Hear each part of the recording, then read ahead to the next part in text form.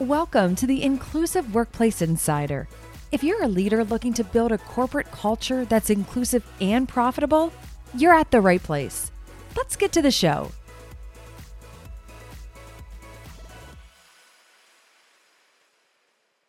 Welcome back. Today we're going to talk about something that will shock you just a little bit, which is the hidden cost of homogenous workplace. We're going to explore a little bit more in this discussion as to what we mean by that and equip you with some actionable strategies to foster a more diverse and inclusive workplace culture. So stick around to learn more. One of the hidden costs of having a homogenous workplace is the lack of innovation. When everyone in the workplace comes from the similar background and think the same way, it can be a little bit challenging to generate fresh ideas and approaches, which can lead to missed business opportunities and inability to stay competitive in today's fast-paced world. So now the question is, what can we do to foster a more diverse and inclusive workplace? One solution is to actively recruit from a wider pool of candidates. Consider reaching out to historically underrepresented group associations, diversity job fairs, niche job boards to help you widen the pool of candidates. By widening the pool of candidates, you increase the chance of finding the individuals with unique perspectives and experiences that can bring new ideas and solutions to the table. Another hidden cost of having an homogenous workplace is low employee morale for the ones who don't fit in.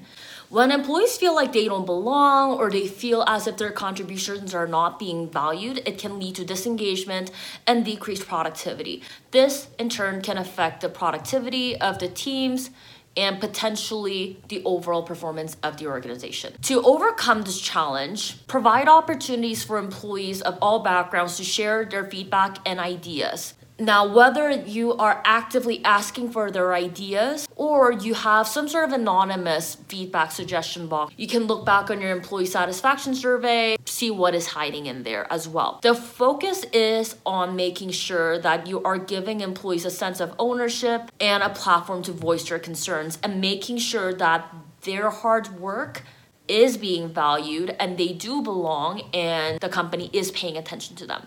So by doing this, you are showing that you're valuing their contributions and perspectives, which can help to increase the overall engagement of employees. Another cost of homogenous workplace is missed business opportunities. So researchers have shown that companies with higher ethnic and cultural diversity outperformed those who are not. Specifically, they have mentioned that the ones that have higher cultural and ethnic diversity are 36% more likely to outperform the ones that are not in terms of profitability. By not having a diverse workforce, your organization could be missing out on key markets, perspectives, and opportunities to grow. To address this challenge, it's important to create an intentional and strategic plan for diversity and inclusion. So this could include actions such as setting specific goals for diversity recruitment, tracking progress and results, regularly checking in with employees to assess the effectiveness of your efforts. By being intentional and accountable, you are showing a commitment to building a diverse and inclusive workplace culture that not only benefits the employees, but also contributes to the success and profitability of the organization. To recap, a homogenous workplace can lead to missed business opportunities,